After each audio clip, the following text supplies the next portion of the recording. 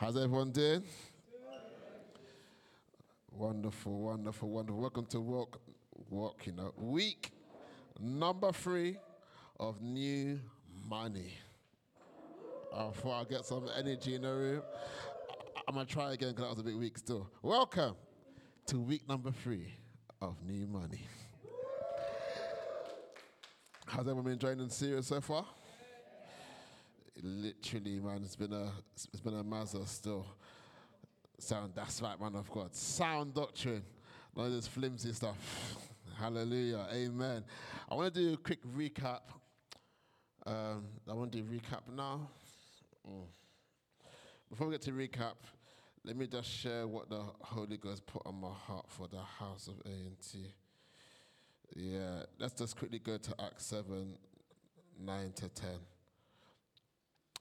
You know, when God speaks, he's just not making us do different series for no reason.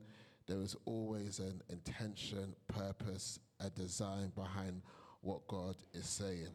And I believe God is bringing us into the teaching of money because there's going to be something that's going to happen next or happening right now when it partakes to money. And as I was praying this week over the house of A&T, I was reading the book of Acts.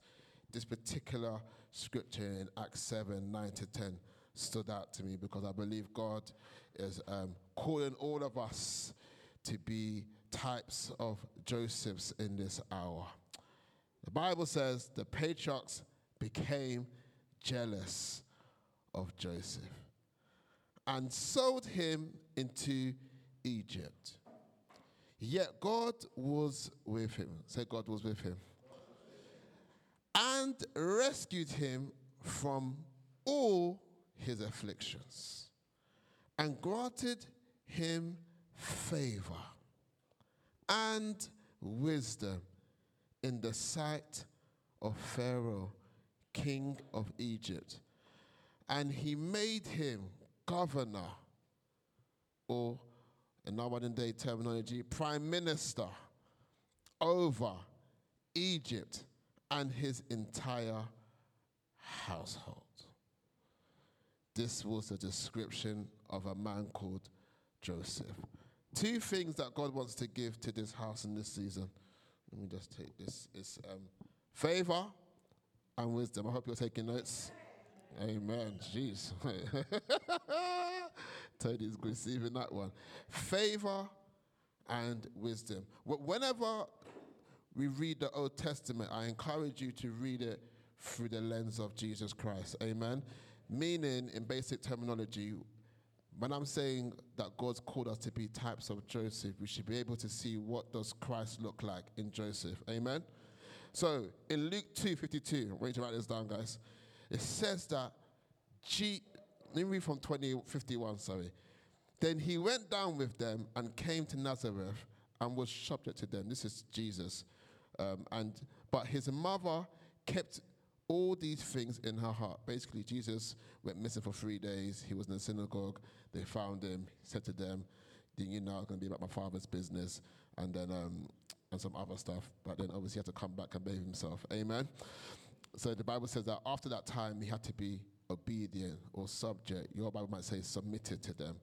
And it says that Jesus increased in wisdom and stature and in favor with God and with men.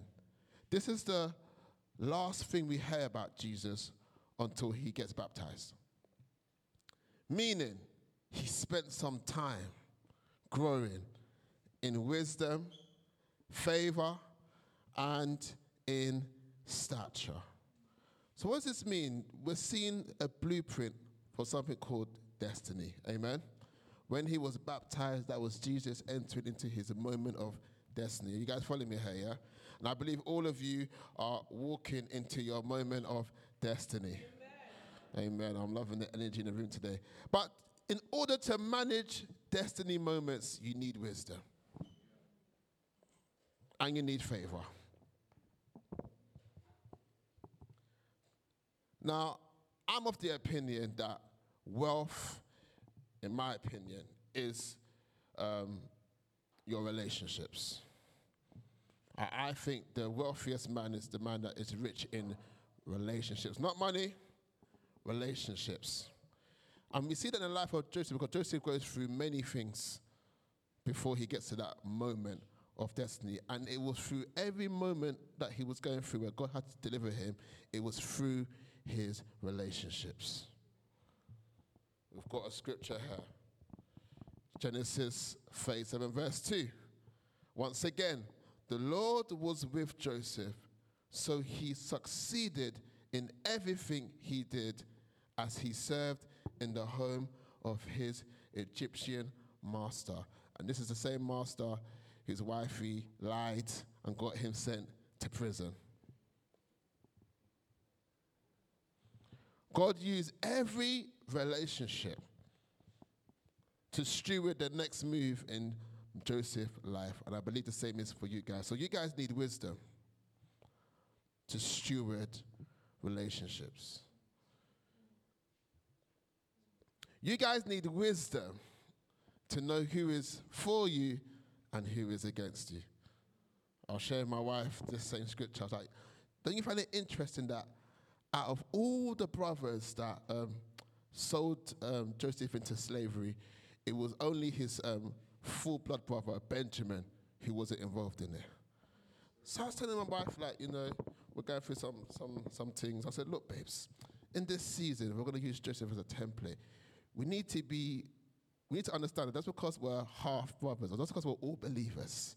Doesn't mean everybody that's believer is for you. Just because we say we are saved, hallelujah, washed by the blood, doesn't mean that person's intentions are happy when you share with them your dream.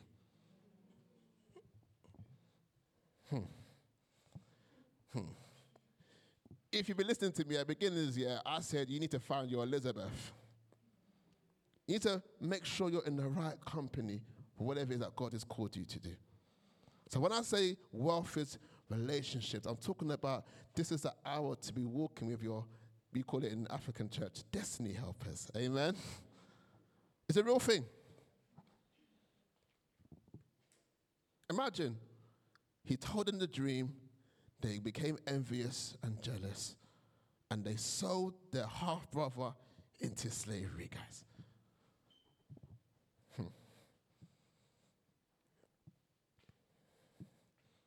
So I want to really encourage the house of A&T today.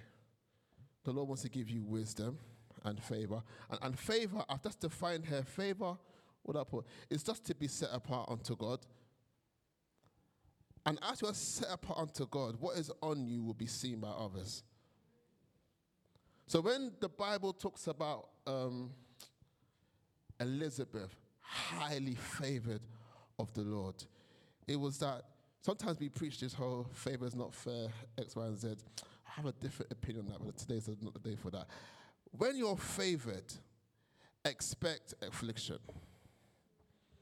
The woman was highly favored, but she was not married, but she was pregnant. Highly favored, had to run to Egypt to give birth to her son. Highly favored, had to be in hiding for. So her life didn't look like what we would describe as favor. But the favor was the ability to endure whatever affliction came with the promise of God.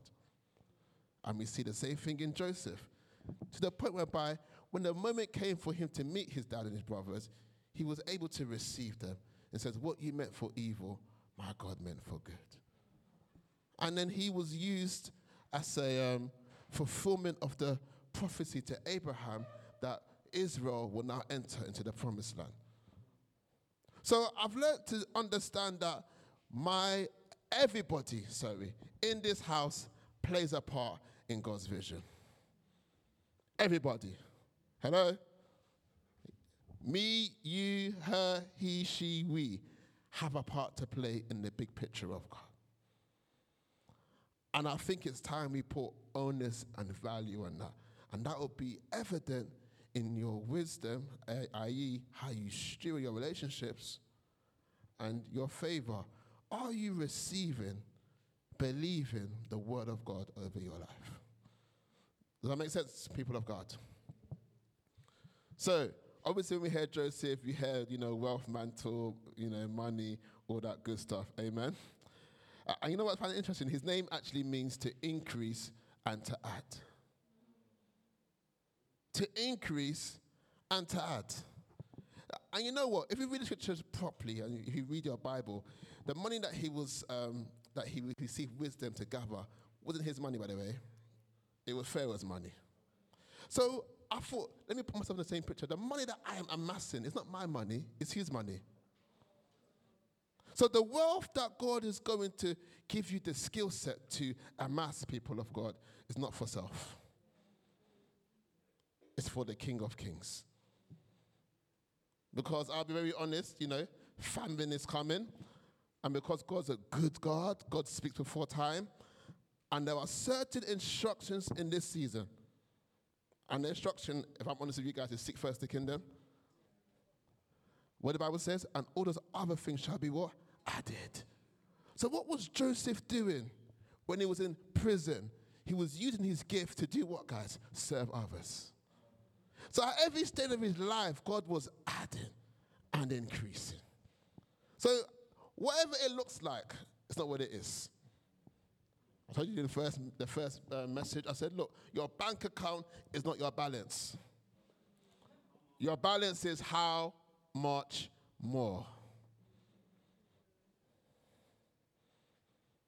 So in my personal opinion, Joseph had to go through those years, not months by the way, guys, years of processes because God had to kill what any ounce of self would sabotage what he wanted to entrust him to when it came to him amassing wealth and also fulfilling God's mandate in his life, which was to bring Israel into the promised land. Psalms 107, verse, I think it's 19, it says, until the time that Joseph's word came to pass, the word of the Lord tested him. I'll be very honest, guys. Obedience takes a long time to produce its fruit. Amen? Hand tight, get rich schemes. But doing the right thing, if we're all honest, it takes time. Amen? Some of you are a bit wary because we're not really seeing what's happening. I lie? If we're going to be honest. But that testing is proving you guys. Bible says what? Let patience have its what? Full work. Why? That ye may be mature, once again, lacking nothing. So there's a greater treasure that God wants to give you that's more than money. Is you looking like him. The Bible says, wisdom is far more valuable than rubies. Big statement, He's telling us that wisdom is of more value than £1 million, guys. I don't know how many of us believe that. I'm sure if I ask the question, do you want wisdom or £1 million? I'm sure if we're really honest, I'll take the 1 million, God, and I will buy wisdom afterwards. Amen? Wisdom. Wisdom. So, whatever is going to happen next when it comes to promotion in you guys' life, when it comes to God adding and increasing and this big moment where it all works out, it's going to come from the most unlikely places, guys. Which means we have to learn to steward what God has given us in the mundane moments of life. You guys follow me here, yeah? Joseph's moment of breakthrough came 2 years after he interpreted, I think it was a chef, or it was dream. 2 years later, randomly, the Pharaoh had a problem. I know a man that I met in prison 2 years ago. So that tells me how you serve your gift that we say makes room for you is very much interlinked to what is going to be next for you. So when we say be faithful, we're talking about become skillful, diligent in whatever it is that God has called you to do. Amen? Amen? Amen. I'll move on because time is spent. That wasn't the main message. That was a word of encouragement. Amen? Amen. Amen. Wisdom and favor. Hallelujah. So, I want to quickly do a brief recap over the last 2 weeks. Last week. And last week, I told you guys 3 reasons as to why I am teaching on finance. Number 1 was money has a way of exposing our hearts. Money answers all things. Number 2, our relationship and understanding of money affects how we serve God and prosper in this life. And number 3, the leading of the Holy Spirit, being able to decipher whether it's the Holy Ghost or the enemy that's leading you in how to use your money. Next slide, please. And then we spoke on stewardship, and I echo that we are stewards of money and not owners of money. Stewardship recognizes that God gives us all that we have. We can't be steward of God's resources if we want to own his resources. And as stewards, we are managers and not owners of our income. Next slide for me, boss. And then I went into the 6 things about how do we steward our wealth. I ain't going to read that. Amen. Next slide, please. So today, I want to talk about what God expects you to do with your money from a responsibility and obligation point of view, yeah?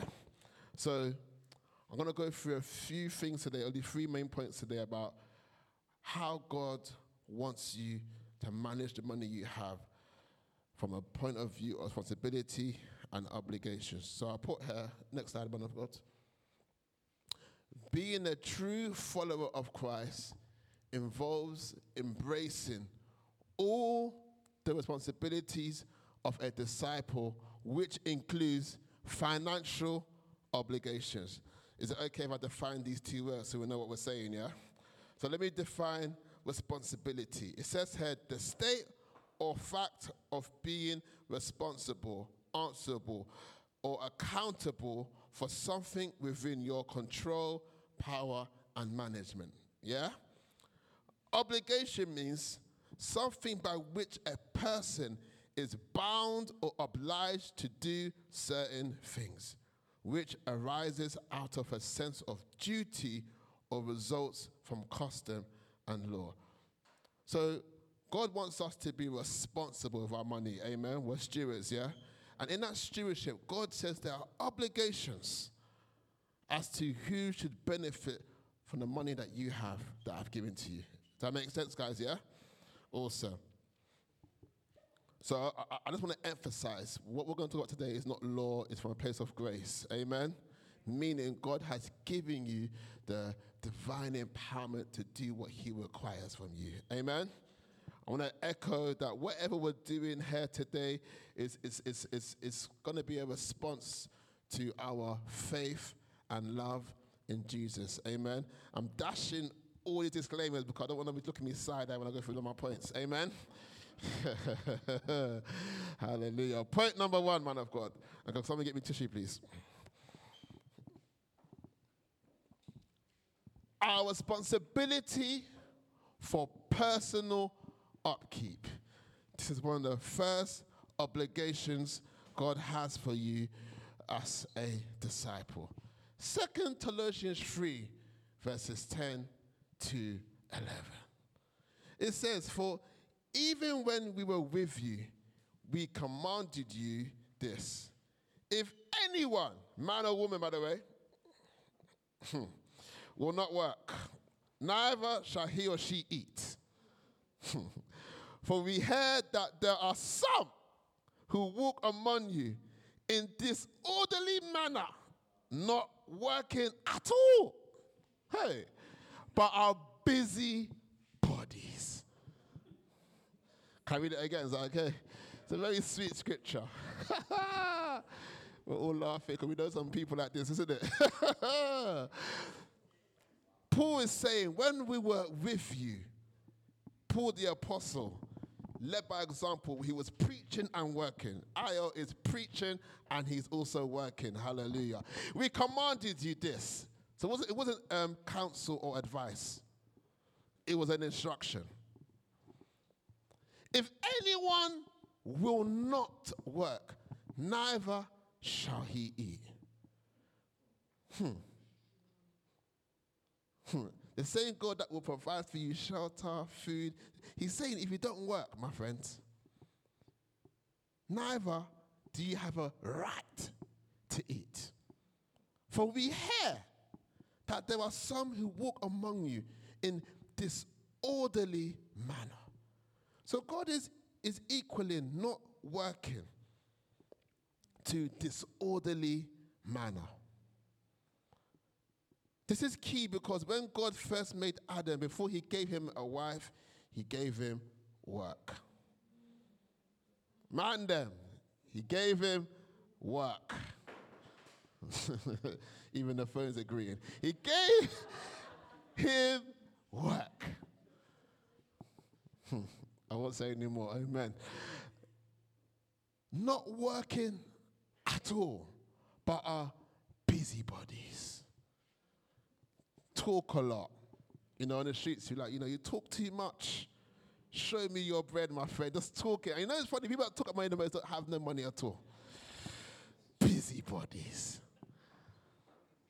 I put down here, every adult, I had to put adult because not children, amen. Adults is primarily responsible for their own financial affairs.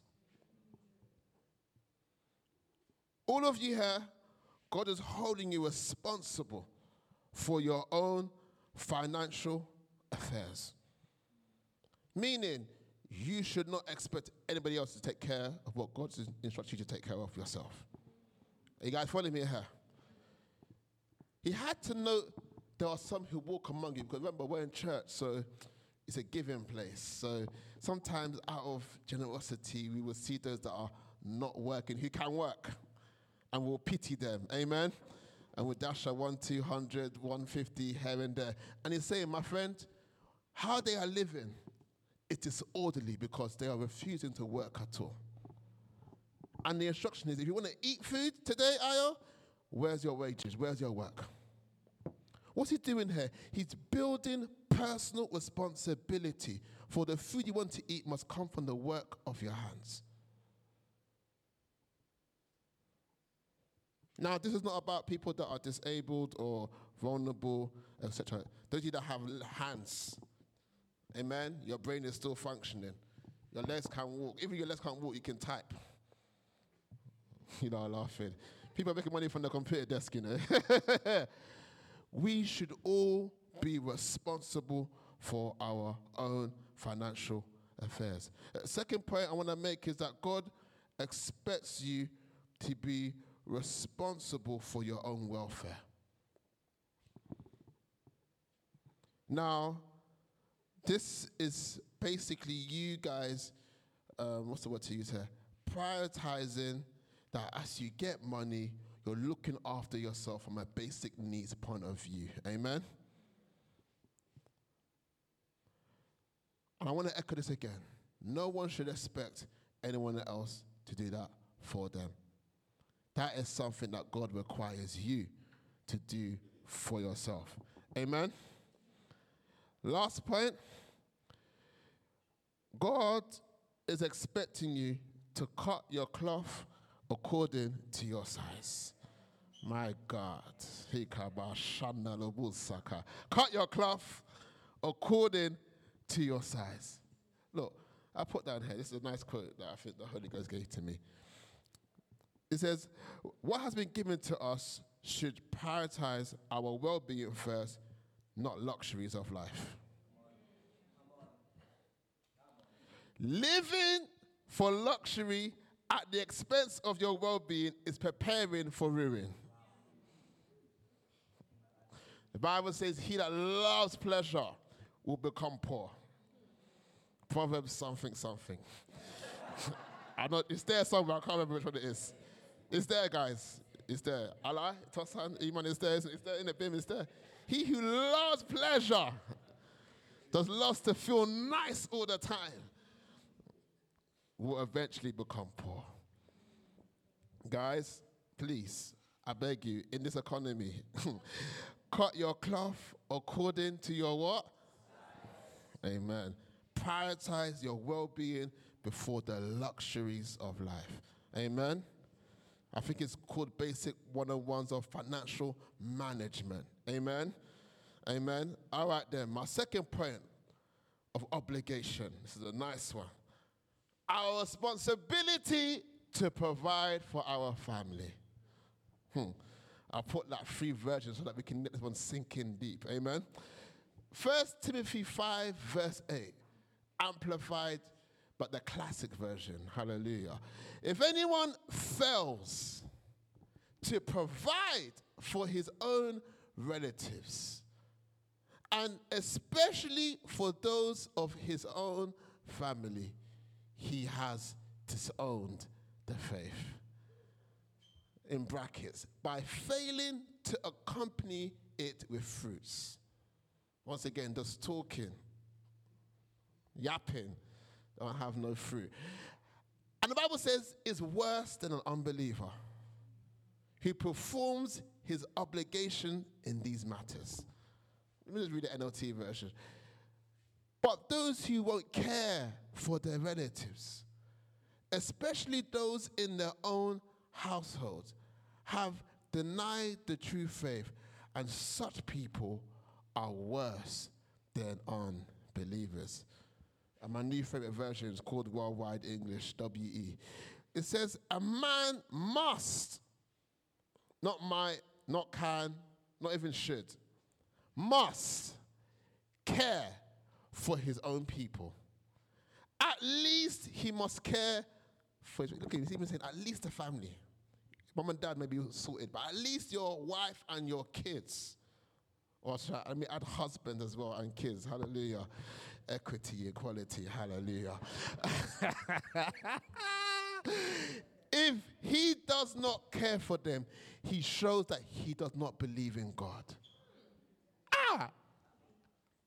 And he is worse than one who has never believed.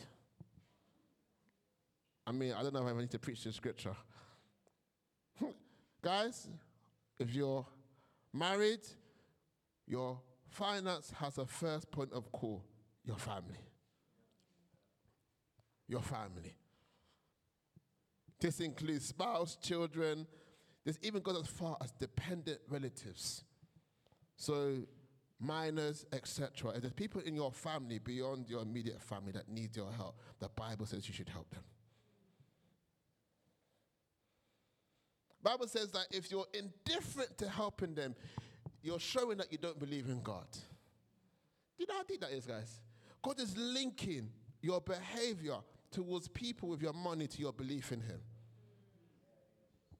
God says you can't believe me and you want to act stingy to those that are in need.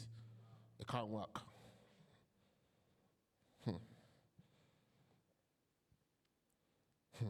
I put another juicy one here. A disciple first gives to his or her family before any man or woman of God. Hallelujah. Hallelujah. Amen. If you're giving to your pastors, not looking at anyone in particular here, before you give to your family, my friend, you're out of order. The man of God cannot benefit from your income before your family does. I'm not saying don't give to men of God, women of God, amen. But I'm saying your family comes, what, guys? This is how you can measure how I'm meant to give. But we'll go in that one in our next session. And you shouldn't neglect family, financial responsibilities because you're giving to church. Everyone's quiet in the place today. You can't blame giving to God's house as to why your family is hungry. Don't have food. Don't have basic needs. It's a good thing, right? But is that a God thing?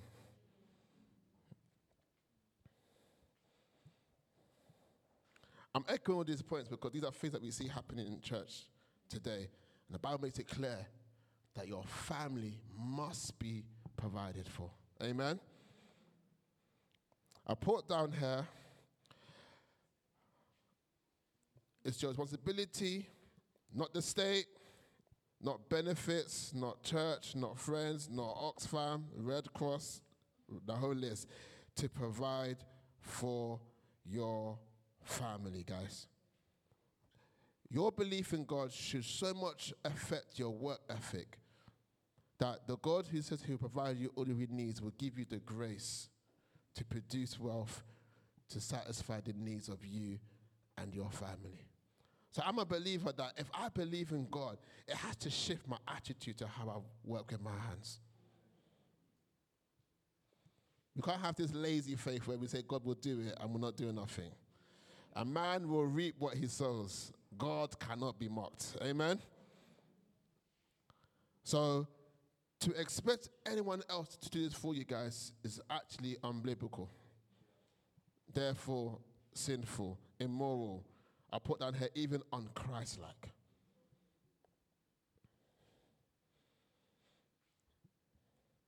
Your family is your first point of call when you receive income. Amen? My last and final point.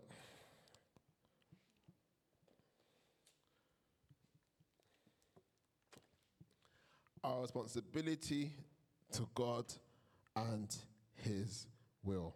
I'm going to read this scripture in two versions here.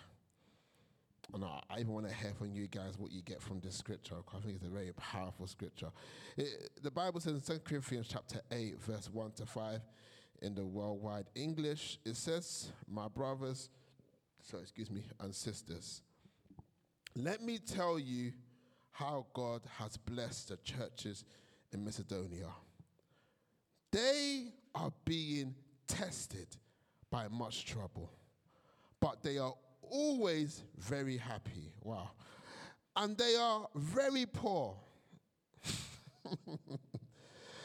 Because of these two things, they give to others as if they were rich.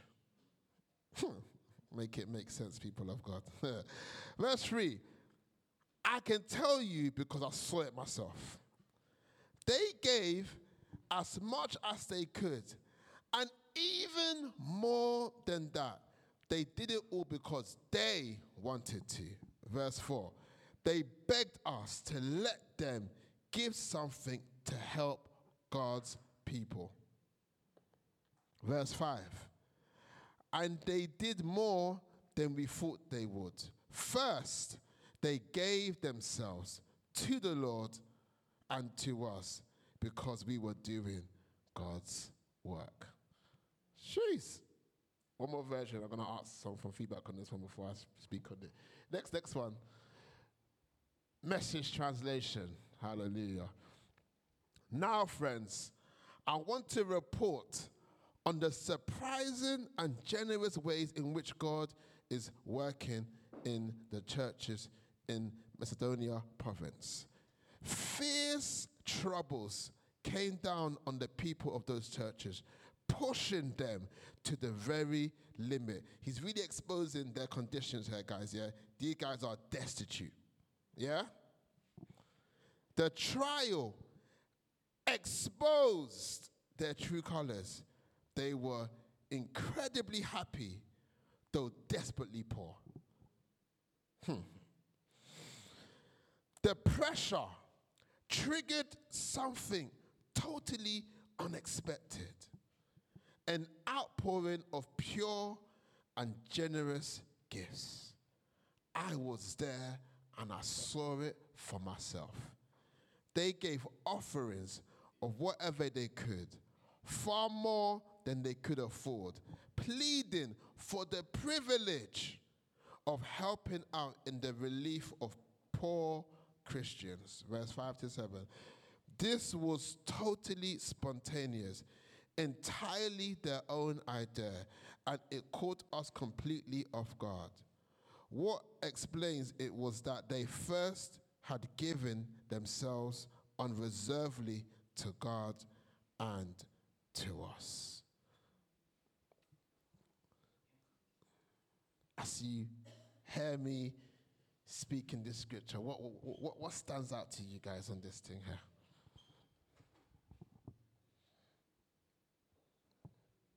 Don't all wash at once.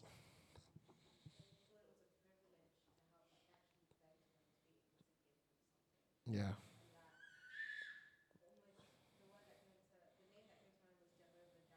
Mm. Mm. Mm. Okay. That's good. Oh man. Anyone else going? Go Nash.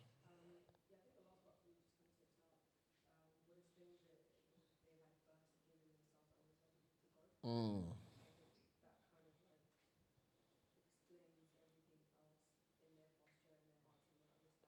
Mm.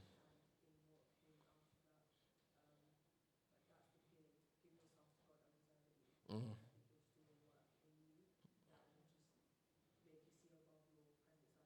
Mm.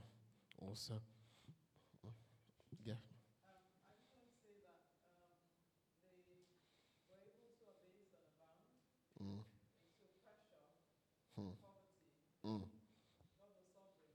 Mm. So people, their eyes were fixed on God and they were able to not bow down to all those temporary things. I'm poor, I don't have, how do I have to give? So if God is up there, you're able to abase and abound. That's what I see here. Awesome. Thank you, Ma. They became a privilege. They could see the privilege, Mm. what a privilege it is to give, Mm-hmm. irrespective of you haven't got money, you've got shoes. You haven't got money, you haven't got money, you've got a jacket. I want to give. I want to be a part of God's work. Mm. Amen. Both versions kind of start off with talking about how, like this one says, the generous ways in which God is working, and the previous one was talking about how God bless the people. Mm. So it's like kind of highlighting that it's a blessing to give. That's good. It's God working and then you're giving to others. So giving to others is essentially allowing God to bless you, allowing God to move in your life. That's good. Amen. Zaze? That in all seasons that we'll have everything that we need, kind of thing. So I think it's kind of easy as Christians to believe that we wouldn't suffer when we read certain things in the Bible. Okay. But I think really the promise is that we'll never be without God. And because we'll never be without God, we'll always have all things. So even I'm thinking about seek first the kingdom of God and his righteousness, and all things be added onto us. The one that provides all things. That My we'll God. never be out of God. Kayaba. Shit, that's good. Also, go on my friend, the email. He was, yeah. There's something interesting about where it says simply the trial exposes My others. God. And it's like when you trials will always happen, and it's that whole question of what is your perception of the trial. Because if we truly believe that God is for us, and as I think it says in Philippians 4:19, that according to all that we need, He will give us according to His glorious riches in Christ Yes. Jesus. Um, when the trial comes, what is God saying? What is the reason for this trial? Our perception has to be above what we're seeing. Yes, And so, because we won't have this testimony. It is a testimony. They were desperately poor. It makes no sense. I think sometimes we read the Bible and we sometimes think, oh, because it's the Bible, we just think, oh, the unthinkable happens naturally. This is not natural. And so you have to question yourself when you go through trials, whether it's individual, whether it's as a community like them. Yeah. You have to question yourself and you have to be like, what am I really made of at the core? Am I faith? Is it faith or is it fear? Do I really believe God? So yes. That's good. Yeah. Yeah, Ema. I was just going to say, I feel like when you're stripped of things, you start to see God more clearly. And I think that this is why God does all kinds of things to us, or tries to lead us into all kinds of situations, because He knows that blessed are the humble in heart, for they shall see God. Blessed are the poor in spirit, for they, you know what I mean. You get that. He understands that everything is actually flipped upside down in the spirit. Yeah. People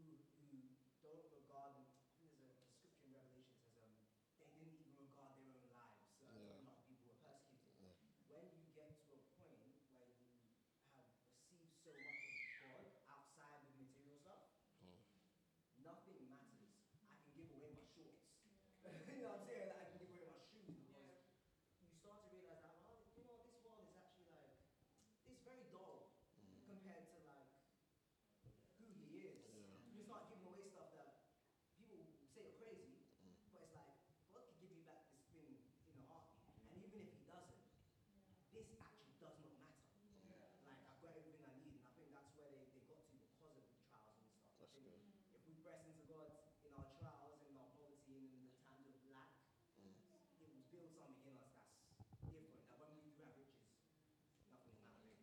Amen. I Amen. just want to add that everything is a test. Life is a test. So once God is sovereign, you pass the test. Tests come and you pass. You just pass. She gave you a cheat code, guys. You see, so you see things through different perspectives. Yes. The correct perspective. The word is the truth. Other things are facts. So they come and say, oh, but the word is what is true. What a cheat code. Hey. You guys heard that, yeah? I'll say no more. Aisha? I just quickly wanted to say that we can see that giving is ability to the rich. So to me, it's a good test Hey. that even when you don't have much, can you still give? Okay. And I'm just reminded of Philippians 4 when Paul said that I learned contentment. Yeah. I learned luxury when I didn't have much. Yeah. That should be our heart posture. Have we learned contentment, or have we learned to give when we have much or we don't? That's so good. Go on. This is very quick. It just reminded me of Luke 22:35, where it says, then Jesus asked them. So I think this is when Jesus told his disciples to go out and preach, but to take nothing with them. Yeah. So it said, then Jesus asked them, when I sent you without purse, bag, or sandals, did you not give a tip? And then they all replied, nothing. So it just reminds us again, basically what everyone's been saying, that Jesus is with you. That he's never going to leave you, that he's going to provide no matter what. Amen. Amen. Alex? I find it quite interesting because it says they're desperately poor, so they physically didn't have things to give, but they gave offerings of whatever they could. Yeah. In my mind, I thought, okay, if I had no money, what could I give? But I have a voice, I have encouragement. Do you know what I mean? Yeah. And I'm thinking, what could they do? They said helping out in relief of poor Christians. That could be through prayer. Do you know what I mean? That could be through just community. Do you know what I mean? So they're giving, but it's not physical things. So sometimes it's like, okay, God, I have nothing to give, but your time is something to give. That's good. That rainbow is giving something. So you don't need the money to give to people. That's good. Amen. Anyone else? You're gone. Just a quick one. I think it makes me realize that giving doesn't have to be painful or Yeah. Sense here, they actually gave because they wanted to give. Yeah. The second scripture says, "Give as you purpose to give." Right? It's almost like it doesn't have to be like, "Oh, I want to do this and God wants me to give." But actually, your wills can be aligned. Okay. I can give, but also God wants me to give at that time. So I think it's really encouraging to know that giving can actually be what I want to do. That's so good. Also, beautiful, man. Give everyone a round of applause, guys. Yeah, man. I think all of you guys, you preached my point. Amen. I think I want to hone in on verse 5. I'm going to read it in a few translations and I'm going to close out. It says that, and not only as we had hope, but they gave themselves to the Lord and then to us by the will of God. ERV says, and they gave in a way that we did not expect. They gave themselves to the Lord and to us before they gave their money. This is what God wants. Then NLT says, they even did more than what we had hoped. For their first action was to give themselves to the Lord and then to us, just as God wanted them to do. So here we're seeing that our responsibility to God and to his will is first that we give ourselves. Your first tithe, your first offering, your first fruits is you. And the Bible says that they gave themselves to the Lord and then to Paul, which takes us a bit more deeper now, because it's one thing to say that I love Jesus and I'm surrendered to him. It's another thing for us to act that out to one another. Amen? And how you serve one another, guys, is a direct reflection of your worship to God. Bible says you can't love me who you can't see and hate those who you can see. I find it interesting that he had to put in there that they gave themselves to God first, but also to us. By the will of God. So your surrender to God will bring you into an understanding of what he wants, which may look like you giving yourself to other people. You guys follow me here today? So when we give to God's house or to the kingdom matters, it has to start from this place of surrender to God. The motivation, the inspiration has to be your surrender to God. Like Damala said, it doesn't have to be this painful thing where we're making a whole oopa-loopa of how much I had to give, and it was so deep, like, it doesn't have to be a wrestle, amen? Let's be honest, we've all been there. I've been there. And you slightly let people know how much you gave, amen? You're all laughing. Some of you have not given painful offerings before. God bless you. Your one is coming soon. The trial's going to expose you, amen? One thing I want to echo, guys, because last series was in transition, amen? And I gave you 3 T's: training, testing, then transfer. Their testing, their trial exposed their true colors. I spoke to you about Joseph. He had to go through all of that testing, where God called him by name, someone that will have much, yet went through years of not having much. So once again, it's not what you see, it's not what it is. And the trial, the testing exposed the true colors, exposed the real treasure within them, which was what? I want to give.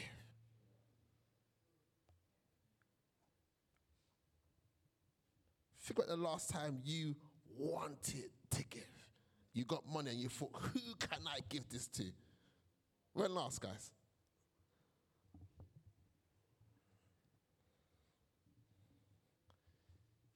These men were incredibly happy, desperately poor. Incredibly happy. It was like their wedding day. Hallelujah. Happy day. Yet, desperately poor. Once again, we're seeing money is answering all things, guys.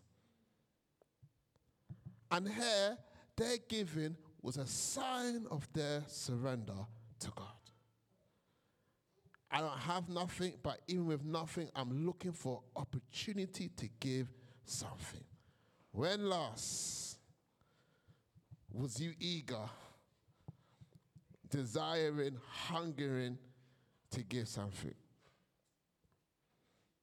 And I want this question to ponder on your heart, because the Holy Spirit will use this question now, hallelujah, to now begin to deal with some, philosophies we have around our money that can hopefully bring us to a place of transfer into God's money for our lives. Amen? So I'm going to end in prayer as we close this session, but I hope today you was inspired into what it is that God expects you, his obligations of you when it comes to the money he has given to you. First being your personal upkeep. Second thing being your family. Third thing being God and his will. And Father, my prayer today is that this word will numerate in our hearts, God. That this word will not fall onto deaf ears, Lord. That this word will fall on good ground. Good ground. Good Lord, let our hearts be open wide to receive the questions that you have for us concerning how we use our money. I pray a word of wisdom, knowledge, and understanding. I pray, Holy Ghost, be a teacher and even begin to convict us about our attitude on how and when we should give what you give to us. We ask you this in the precious name of Jesus Christ, we pray. Amen. Amen. Thank you guys so much for your time.